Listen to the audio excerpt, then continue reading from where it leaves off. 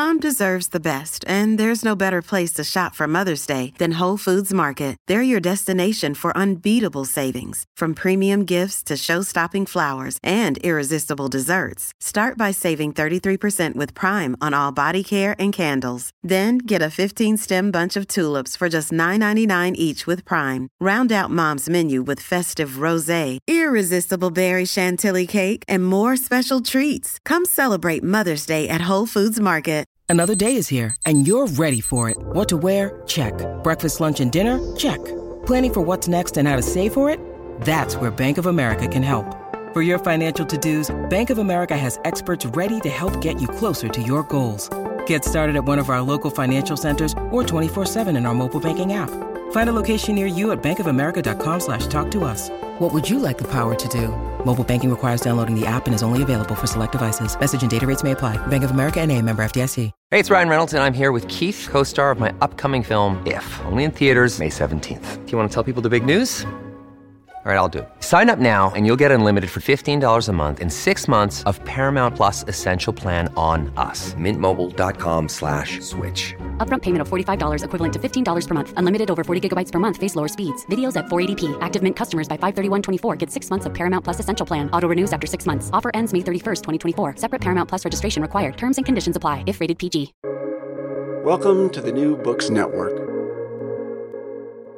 Hello, everybody, and welcome back to New Books in Medicine, a podcast channel on the New Books Network.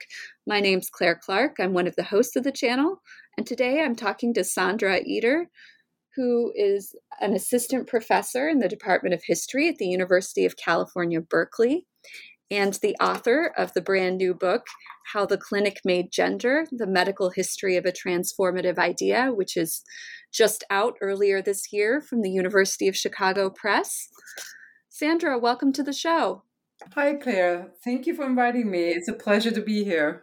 I wonder if you could begin our interview by telling us a little bit about yourself. Sure. I started out as a gender scholar. I did my first degree at the University of Vienna in history, where I wrote a BA thesis, Magister Phil thesis on lesbian pulp fiction, and I was really interested in the question of gender and sexualities. I then went to Columbia University to do an MA in American Studies, and it was there that I encountered Rebecca Jordan-Young, who is a feminist science scholar, and she really inspired me to act that it would be actually possible as a historian to engage with scientific texts, with medical texts, to read sexological studies and to critically analyze and understand them. And this kind of led me to become a historian of medicine. I did my PhD at the Institute of the History of Medicine at the Johns Hopkins University. And there I worked with Nathaniel Comfort and then Todis on the history of medicine science. And then with the gender historians, Judith Walkowitz and Mary Ryan. And so in a way, I've always, I switched from a gender historian looking from the outside on medicine to a medical historian who's engaging with the ways in which medicine and science were involved in constructing and developing the ideas of gender and sexuality that so influence our lives. And how did you come to write How the Clinic Made Gender? Was the book based on your PhD dissertation? Yes, it was based on my PhD dissertation. I was really intrigued by the idea that gender or some form of gender concept was first formulated in the clinic and in the 1950s. It seemed very contradictory to me. And as often in my work, I'm just... I think the desire to understand why, to ask why and how, really inspired me to pursue this further. And being at the History of Medicine took it in a very different direction that I had first presumed. And so I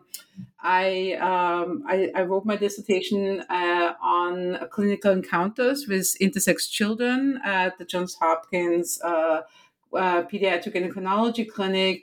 And then over the years, as I developed it in the book, I just broadened the approach to kind of include the before and the after, and to move beyond the just clinical space and bring the world into the clinic and the clinic into the world, if that makes any sense. In the introduction to How the Clinic Made Gender, you write that the book's contribution, and this is sort of where you lay out the main argument, is, this is a quote, to show how convergent and multidisciplinary ideas about masculinity and femininity coalesced in the practices of those working in the pediatric endocrinology clinic at Johns Hopkins. And you go on to do this in the book by using patient records from the clinic to reconstruct clinical encounters at the time when gender was first being formulated. I would love it if you could tell us about how you use patient records.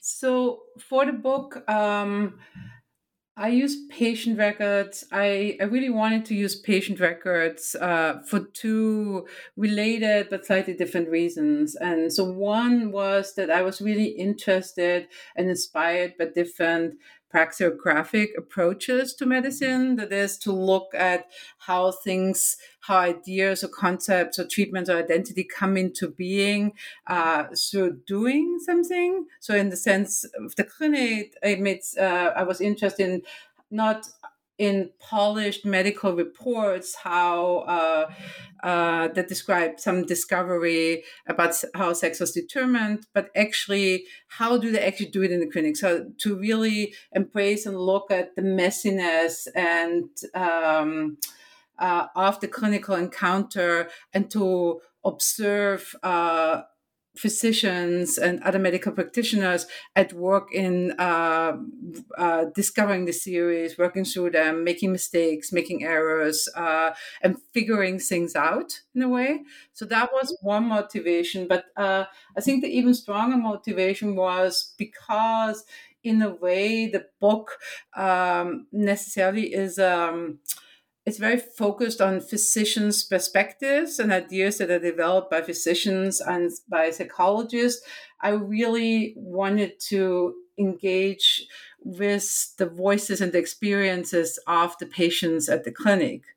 Now, as we know, patient records, despite what their name says, are really not often not a good source, especially modern ones, to discover, quote unquote, the kind of authentic voice of the patients, because they're highly mediated.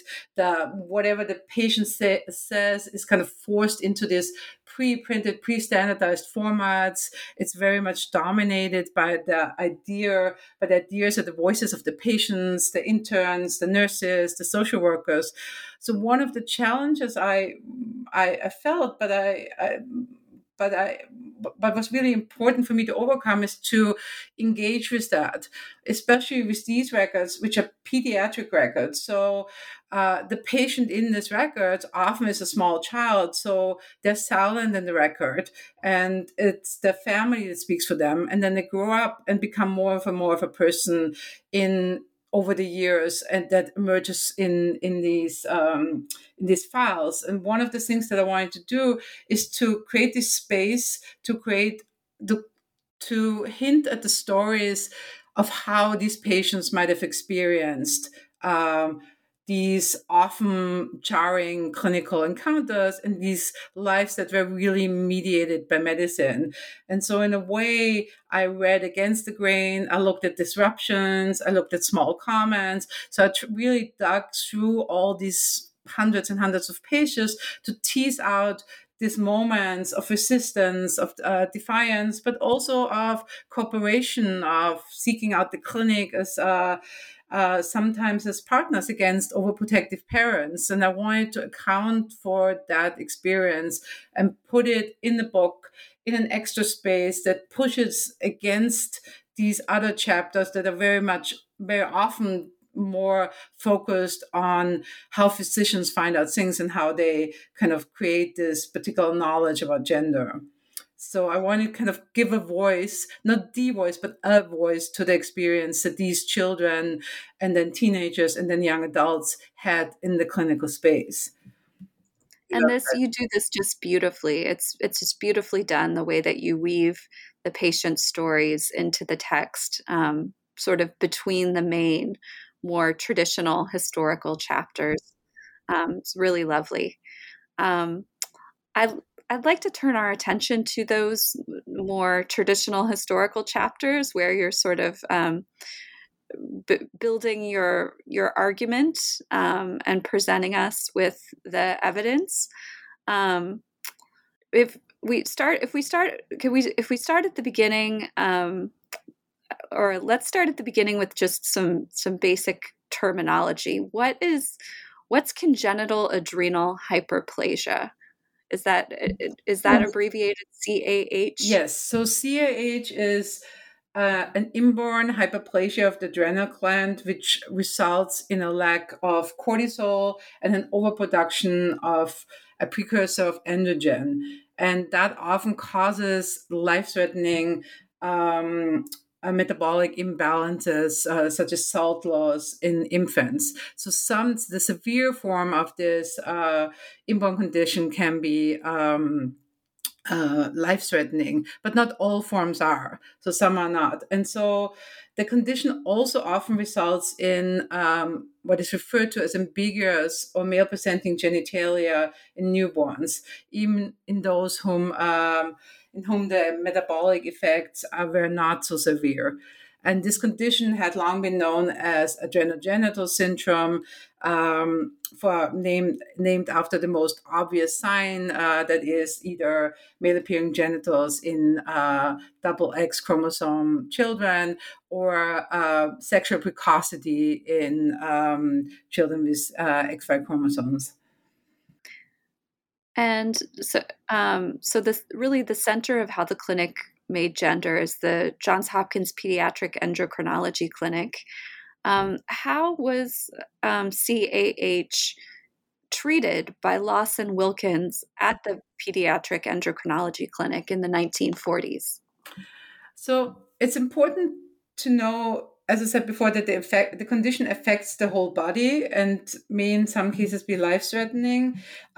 Even so, often the reaction or the most noticeable effects were the kind of the effects on the children's genitals.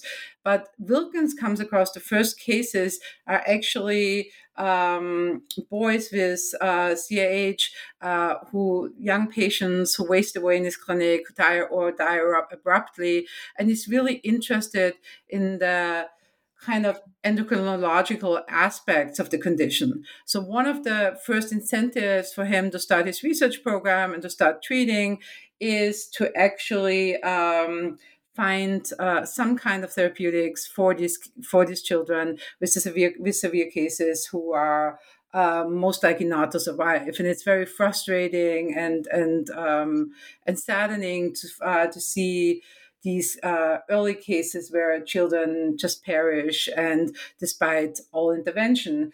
And Hugh Hampton Young, who was a urological expert, urological surgeon at Hopkins, and the previous expert on CAH, or adrenogenital syndrome, as he called it, had a surgical approach. So he removed the whole or parts of the adrenal gland, but all the children kind of wasted away and died after the treatment. And so what Wilkins does, he proposes an endocrinological approach. And he's looking for a substance that will combat the effects of the hyperplasia.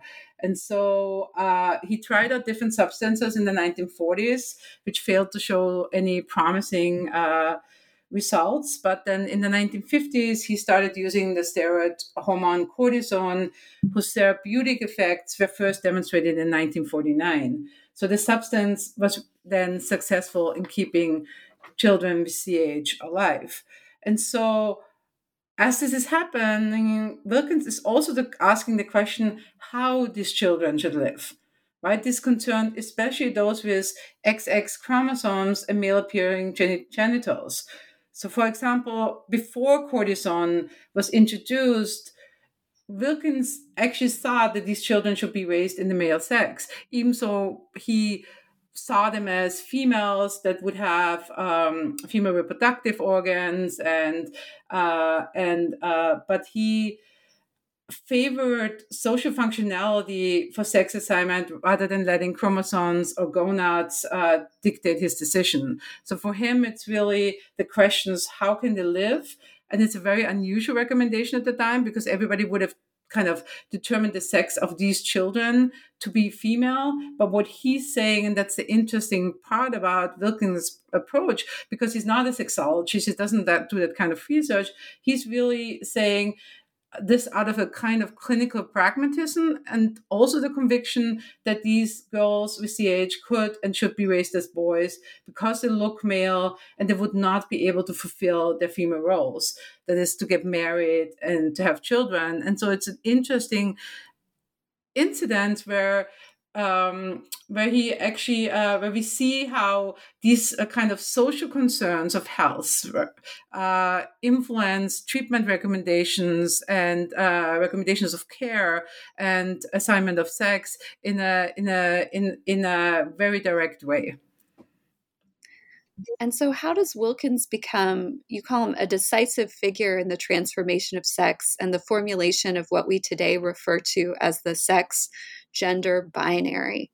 How does he become a decisive figure like this? So for me, it was really, the focus on Wilkins was really important to decenter John Money a little bit, who's always been the prominent figure in the story and who's still a prominent figure in the book. But I think it was really to show there's a clinical continuity, like even before we have this formulation of gender that Money then later brings to the clinic, that we already have a practice of gender, the idea that children can be raised in a sex that is not the biological sex and fulfill this role, that this can be shaped. And this comes directly out of the clinic from somebody who does not, contrary to Money, engage with psychological theories or thinks about kind of cultural relativism or social theories. Is really something that emerges from the clinic and from a clinical pragmatism, the thing, so what can we do with these children? And it emerges from the idea that even if sex is more complicated and variant, these children still have to have a clearly defined binary sex so they can, fulfill a social role. And I think that's up there. Okay. Well, then the book does go on to get into psychological construction. So I wondered if you could explain the concept of psychological sex. It's sort of in contrast to anatomical sex, and how this concept was constructed. So again, this leads us to kind of the prehistory of what happened at Hopkins in the 1950s. We can see in medical case reports starting in the 1930s and 1940s that practitioners increasingly relied on psychoanalysis and psychiatric analysis to determine what they now call psychological sex. And they reach also a conclusion in which they say, other than they might have previously argued that psychological sex is acquired in the course of growing up, and it trumped anatomy. And this is really based on encounters with cases where psychological sex, or the sex a person lives in or identifies as, or whose behavior they manifest, is disconnected or does not fit what they would describe as anatomical sex. And so this forces people to actually so these are mainly cases that are concerned with teenagers or young adults. And there's where this discrepancy is discovered, and psychologists and psychiatrists try to make sense, who are involved in these cases, try to make sense of why these, what to do with these cases, why these young teenagers and young adults, even though they have a male biological sex in their assumptions, live convincingly, act convincingly, and feel very much as women. And so those who did these psychological evaluations see that these people have a strong identification with the sex they're already living in. And they often remarked how convincingly and consistently these young people enacted was then what they increasingly called psychological sex. So in a way, this category becomes important because there's a disconnect between, anatomy, your anatomy kind of shapes your behavior, shapes your sexual, how you behave as a man or woman. If there's a discrepancy, you have to find a different way to name it. And so what they're saying is that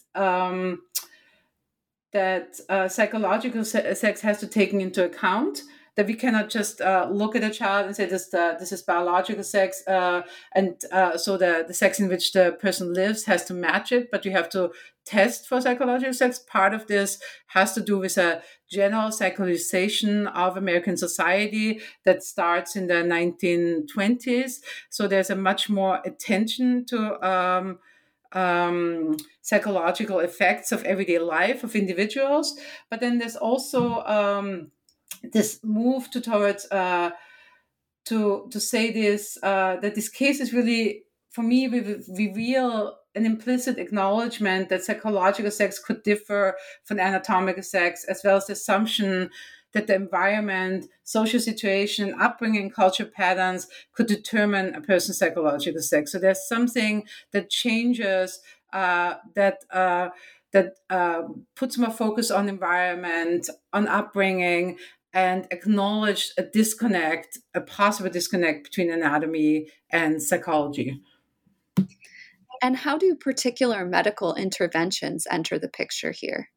Particular medical interventions. Could you reformulate the question? I'm not sure.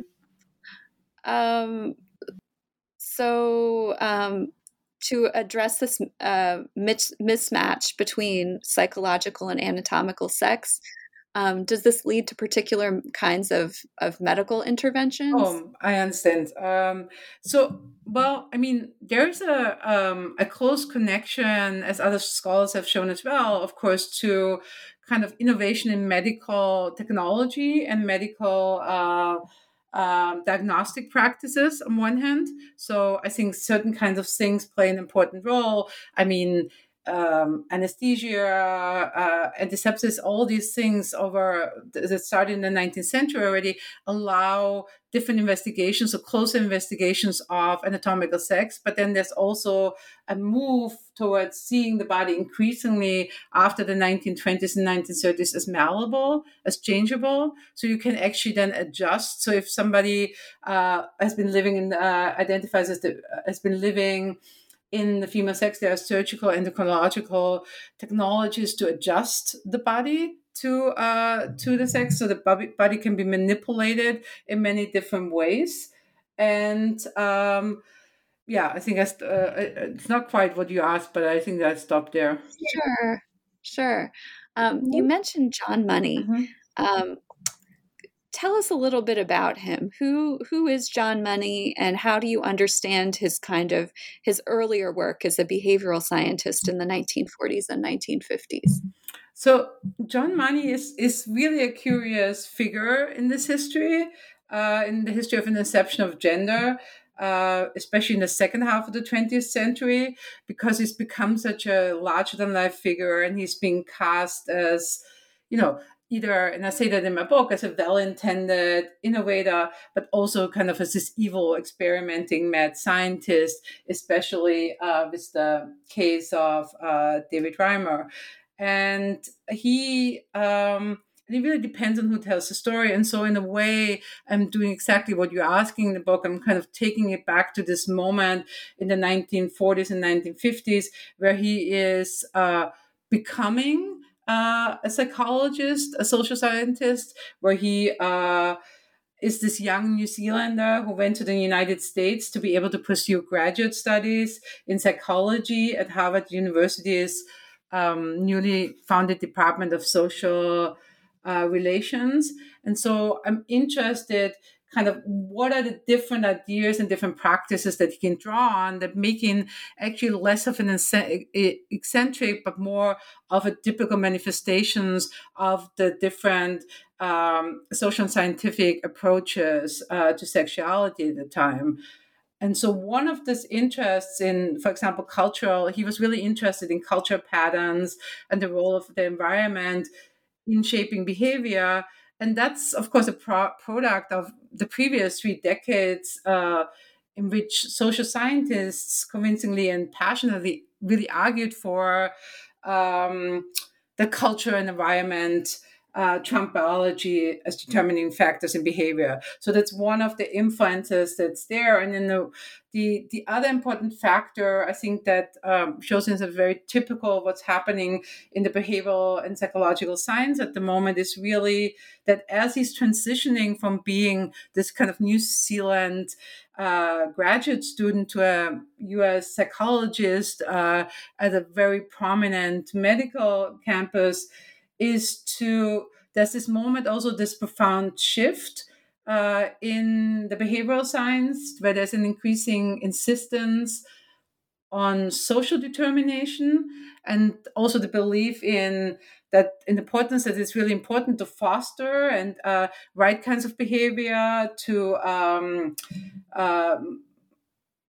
child development and child rearing. So there's a shift from all cultures are equally valid after Second World War to this moment, this Cold War moment, where it's really, well, we want to make sure that our children become, democratic citizens, that we have a particular kind of well-functioning American children that we decide to have as our as future citizens. And so there's a shift towards manipulating. There's a possibility of manipulating and determining behavior rather than just observing its differences. And I think it just enters this moment where this kind of social determination of behavior becomes really important. And we see that in the way he pursues his studies, both at Harvard in his dissertation that he writes on what he calls hermaphroditism, and then his work at Hopkins. So can tell us a little bit more about that work at Hopkins. Tell us about the research that John Money does with Joan and John Hampson in Lawson Wilkins Clinic. So, and this is another instance where Lawson Wilkins is really important because he's been, when he started treating children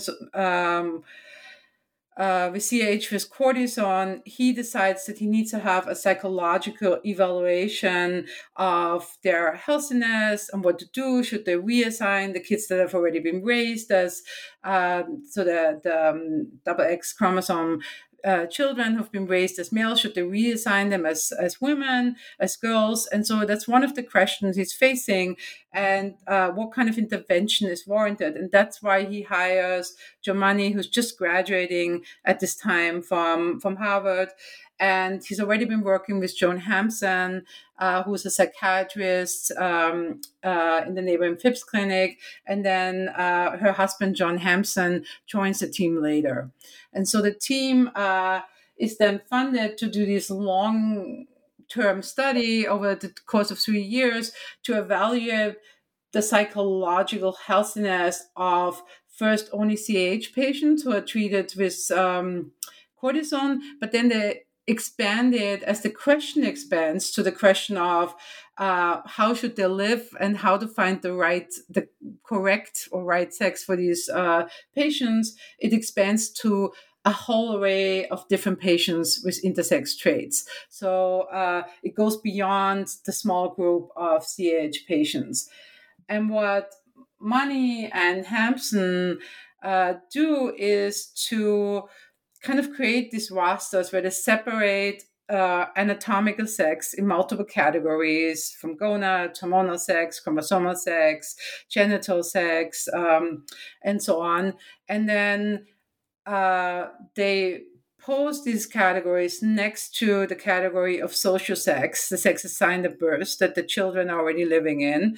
And then what are they measuring? And this is where Money comes up with the term gender role. So he comes up with gender role as a new term for psychological sex, even so it is really beyond that. It's more behavioral, but he comes up with the term to create this measurable category.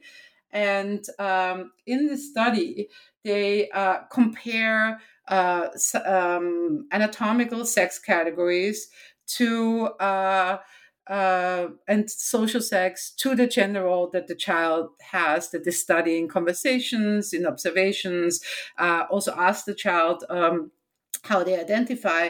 And their conclusion is, what they come to, is that in most of the cases that encounter the gender role of the child matches the social sex, the sex in which the child is raised and in which is currently living, despite often very obvious biological contradictions. And so they create these kind of rasters, very visible, very crude, but very, very on the eye, where they can show like this different, how social sex always correlates with gender role. And so that leads them then to the recommendation that actually, to a certain extent, any sex can be assigned to these children with intersex traits. We don't have to go by any biological categories. We could assign any sex to these children, but it has to be early, it has to be consistently, and it has to be in a way anatomically enforced. So by that, I mean that they argue that there is, that's really important that neither the child nor the parents have any doubts about about the sex assignment. And for this, it's really important, and that's where the body comes in again, that the body of the child at least visually matches the assigned sex. So there's a focus on genitals, and very invasive and problematic early surgery, genital surgery to adjust the genitals to the assigned sex. And then the focus also later on puberty, kind of to make sure that no doubts arise in the child or their parents. So that leads them not only to this recommendation that, in a way, any sex, but one of two has to be assigned, but also the whole kind of search of a treatment regime that's very invasive, that's very has long-term consequences on the sexual and social well-being of these children who are operated on at an age where they obviously can't consent. So there's this mixing between this concept, which seems seemingly kind of very revolutionary at the time, to step away from these biological categories, that you can learn your sex, you can learn your gender role, but at the same time, there's an insistence on kind of the social norms of sex, that it has to be clearly distinguished. It can be either or. There's not a concept of just gender non-binary or letting these children over term finding out for themselves. And the reason for that is also that they claim, based on their findings of a very small group, that there's a critical phase. There's a critical phase of 18 months to 2 years in which the kind of gender role is formed. And then this kind of fluid thing that you can just assign becomes indelibly fixed. So he kind of never says really how. The kind of like he refers to Konrad Lorenz and imprinting. Of course, Konrad Lorenz used imprinting and critical phases. It kind of triggers very differently. But he says it's basically you have this gender role is enacted in encounters with the environment, but after a certain phase is fixed, and then you cannot change it anymore because it's going to create psychological unhealthiness in these children. And so how does this concept of gender role, how does it evolve into gender identity? So Money publishes, Money and the Hampsons publish a set of papers in between 1955 and 1956. And then the Hampsons leave the clinic, go somewhere else, they have a big falling out. It's a rather dramatic story based on Money's diaries. But then Money continues the work. And so what he has, and he behind him, because he offers this solution this kind of pragmatic solution for clinicians to apply to the treatment for children with intersex trait.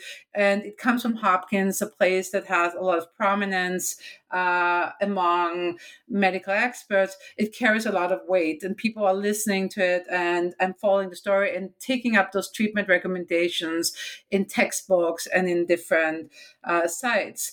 But then psychologists also take this new term and change it and play with it and adapt it to their own specific needs. And the most prominent in this case is the Californian psychologist Robert Stoller, who was one of the first one to take up the notion of gender and adapt it to his research priorities.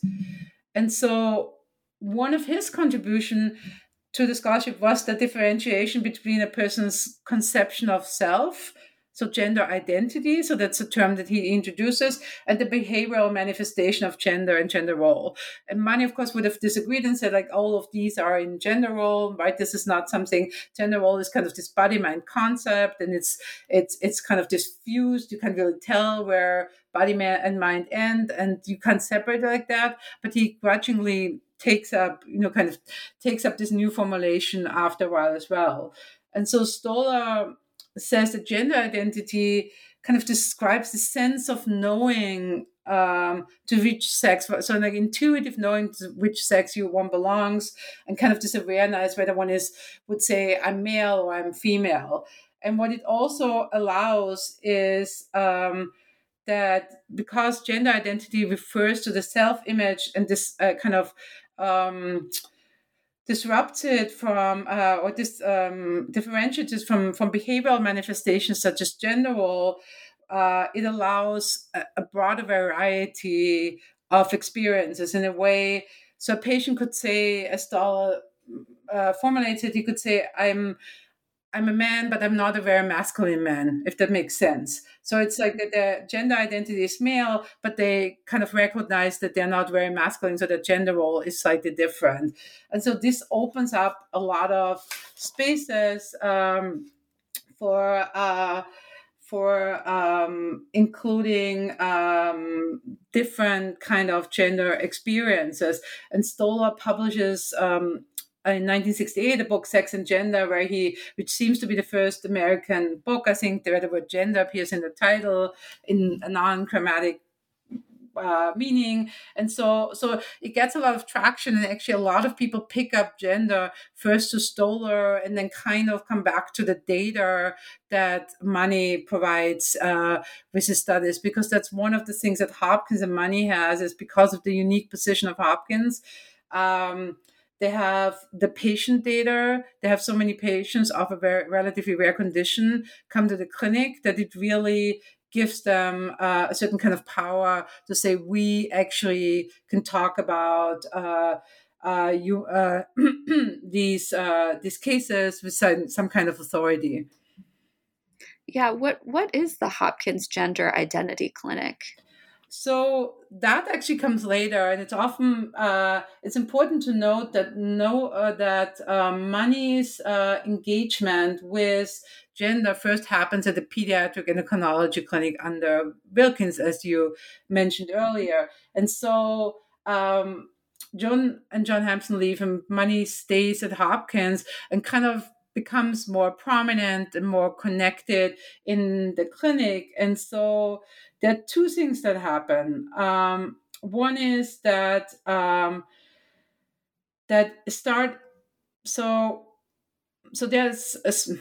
trying to think if I should start a minute. So starting in the 1950s, there's a public and medical interest in individuals who feel the strong desire to what they call change their sex and live in a sex other than their biological one. And that has been steadily increasing. And so once practitioners who work on or like study such individuals or work with them, increasingly start using, by the 1960s, mid-1960s, start using gender identity as well. And then Mani is also increasingly interested in what is called kind of transsexuality at the time, but through this nature, he even tries to coin his own term called contra-sexism. And so as he's part of a network of psychological practitioners who are studying and treating transgender individuals, and many patients are referred to him, he decides he wants to have a gender identity clinic at Hopkins. That is a clinic that is really concerned with this specific group of transgender, or he calls them transsexual patients. So it's a very different space than the clinic, the pediatric endocrinology clinic. And so he becomes involved around 1965 in this project to install the gender identity clinic, or a research unit, a clinic and a research unit at the Johns Hopkins Hospital, and to involve members from different subspecialties such as psychiatrists, plastic surgeons, gynecologists, urologists, and endocrinologists, to bring all these people together. And it's significant because even though that's not the first clinic that's called Gender Identity Clinic, the first one is actually at UCLA and established by Stoller 4 years earlier, but it's the first one where they are planning to actually perform what was then called sex change operations, and what we would now call gender affirming care. And so even so, Hopkins in actuality performed very few such procedures. It was very cumbersome to get selected, and it was very expensive, as I understand it. It makes waves because it's the first prominent research hospital where such operations kind of take place on American soil, and so they get a lot of attraction, a lot of attention for this. The subtitle of the book is The Medical History of a Transformative Idea. And your book ends by talking about the relevance of this history you tell to theorists and scholars of women's and gender studies. So I wondered if you could talk a little bit about that, about why and how is this medical history relevant to people thinking about gender today? I think that's a great question, and I actually think about this a lot and in ever-evolving ways. And it's really important to note that there's an ongoing struggle about kind of who owns the idea of gender and who may instill it and kind of define its implications and what it means. And we can see this most obviously, I think it's most obvious in this, the different ways gender is used today. I mean, from what is called now gender reveal parties, which are actually just celebrations of the kind of the revealing of a child's genital sex as it's observable in a sonogram, or kind of this fear that gender as a category carries radical implications that, we now have recently seen expressed in new legislation and heated debates about public bathroom usage and kind of the oppression of many of transgender individuals in certain states. And so what I wanted to show with the book is kind of to go back to this ever-evolving category and really point out that gender was and is a dynamic category, and we're not always talking about the same thing. It changes over time what it means in specific contexts. And it's really meant to solve and describe various relationships between nature and nurture, and biology and culture, but it's not consistent over the place. So often we might talk about gender from different perspectives, but we might talk about something completely different. So there's something about this. And then the other thing I really wanted to point out is to look at this history and to acknowledge that gender in its conceptions and birth at the clinic was an inherently normative concept. So the sex-gender binary that's developed at the Johns Hopkins Hospital in the 1950s proposes this idea that gender role is learned and relatively independent of biology, but it's nonetheless real for them. And so there are social implications with that. It's not only do they claim that gender identity becomes fixed, but it's also imprinted, but there are also these cultural norms of masculinity and femininity that then enforced, imposed even more strictly on these individuals, and in the long run on all of us, right? And so it was really interesting for me to point out that as as feminist activists and scholars kind of take up this idea of gender, they really, they've been talking about sex roles and kind of the social construction of femininity, masculinity for a long time. But what I wanted to show also is that they make gender their own in very shortly. So it's very quickly that feminists point out that that these ideas of gender that are coined that the idea of gender as it is enacted at Hopkins is really very normative, very stereotypical, and they just flip it and say, well, if gender role is learned, then we can also unlearn it, we can challenge it. So they kind of take this idea and make it their own and run with it.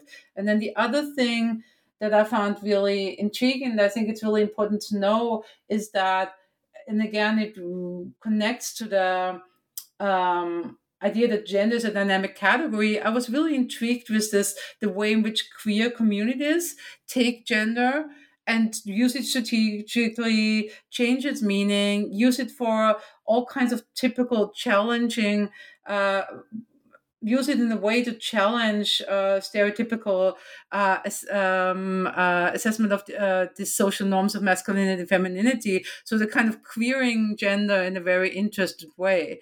And to show all these legacies, I think was really important for me to point to the power that we have in defining and redefining this category, and the power that is invested, by in gender as something that can be commercialized, but at the same time can also be seen as really disruptive and dangerous to social norms. And I think the awareness of these stories, I thought it was really important to go to these origins and to kind of see the consequences that different formulations of gender have for different people, the consequences it has for people with intersex traits, the consequences it has for and kind of the different ways in which it's taken up in the often, again, very normative treatment of transgender individuals within the medical apparatus, which forces certain kind of gender norms on them that are actually not shared by many transgender individuals of the time, but have to be performed in order to get the kind of medical interventions that they're seeking. So I wanted to show the kind of the messiness and the dynamic nature of this category that is that requires different meanings in different settings. Well, that certainly comes across in the book, and it is a fascinating history of a concept. We've taken up a lot of your time, and I have reached my traditional final question here at the New Books Network. And that is, what are you working on next? Well, thank you for the question. That's a tricky one. That's much harder to answer. So actually, I'm working on multiple projects. One is kind of some aspects of this story that didn't go into the book. So I'm working on a study of how in the 1960s and 1970s this category of the transsexual patient is constructed. And I'm also working on how a lot of transgender individuals take and change the category of sex and the category of gender and the interpretation gender in their own interaction. So I'm looking a lot of so that's one of the things I wanted to pursue a little, that I'm hinting at in the last chapter, and I wanted to take a little bit further in my research. And then the other project is tentatively entitled The Science of Happiness, and it's looking at the ways in which happiness is measured in medical encounters and used as treatment goal and assessment of treatment success, both in the cases that have to do with sexuality and gender and sex assignment, but also in a much broader context. Wow, well, those sound like fascinating projects. Sandra, I want to thank you so much for sharing your work with us today. Thank you so much for having me. It was a pleasure.